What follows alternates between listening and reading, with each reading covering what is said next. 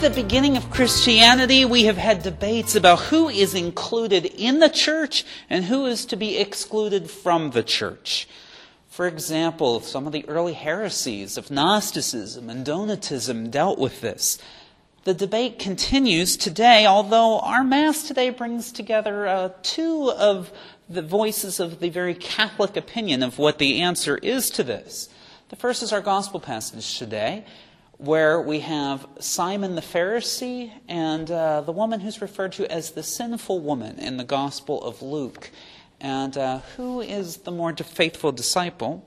The other thing, just by coincidence, today is the feast day of St. Robert Bellarmine, who is one of the most, he's the doctor of the church who has spoken the most on the spirituality of church or ecclesiology.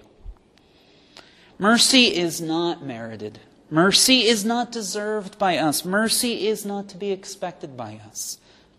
But we receive it from God anyway. Let's celebrate receiving it.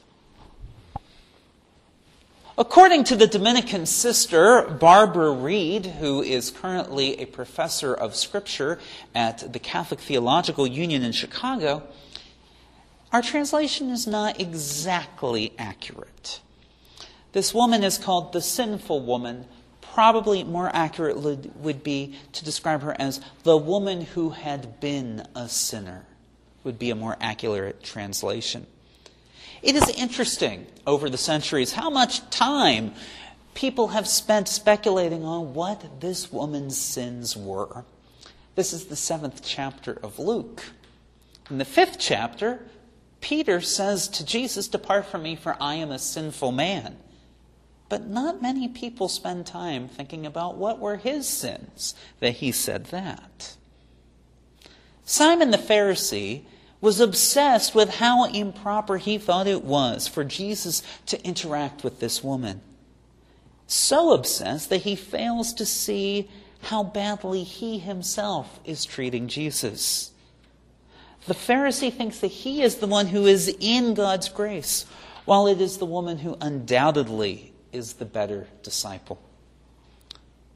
Our saint today, Robert Bellarmine, has the distinction of being basically the smartest, most influential person around in the Catholic Church when it came time for the Counter-Reformation. That as Christians in Europe, after the aftermath of Martin Luther, began killing themselves in interfighting by the thousands, he was one of the main people who had to figure out what the church was to do. He came to be in this prominent position just when people were asking all kinds of questions about theology that had really not been asked before.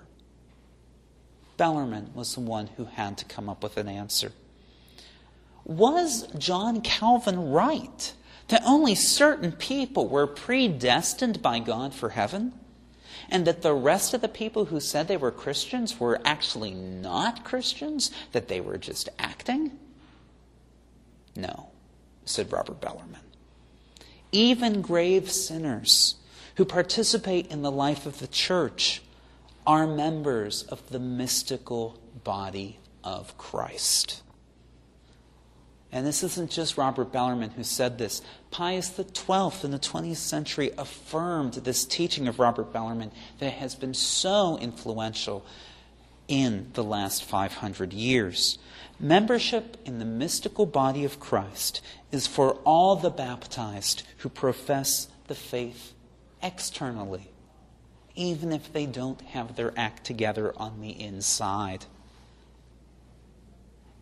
In this time, in the early 21st century, when there are people who advocate that we should work to have a smaller, purer church that demands higher standards of membership, let us avoid the temptation to judge. As our own Bishop Sticka says whenever he celebrates a confirmation, and some of us have heard him do it a few times, even if the church were absolutely perfect, it wouldn't be perfect once any of us joined it, because we are not perfect. Thank God for that. Amen.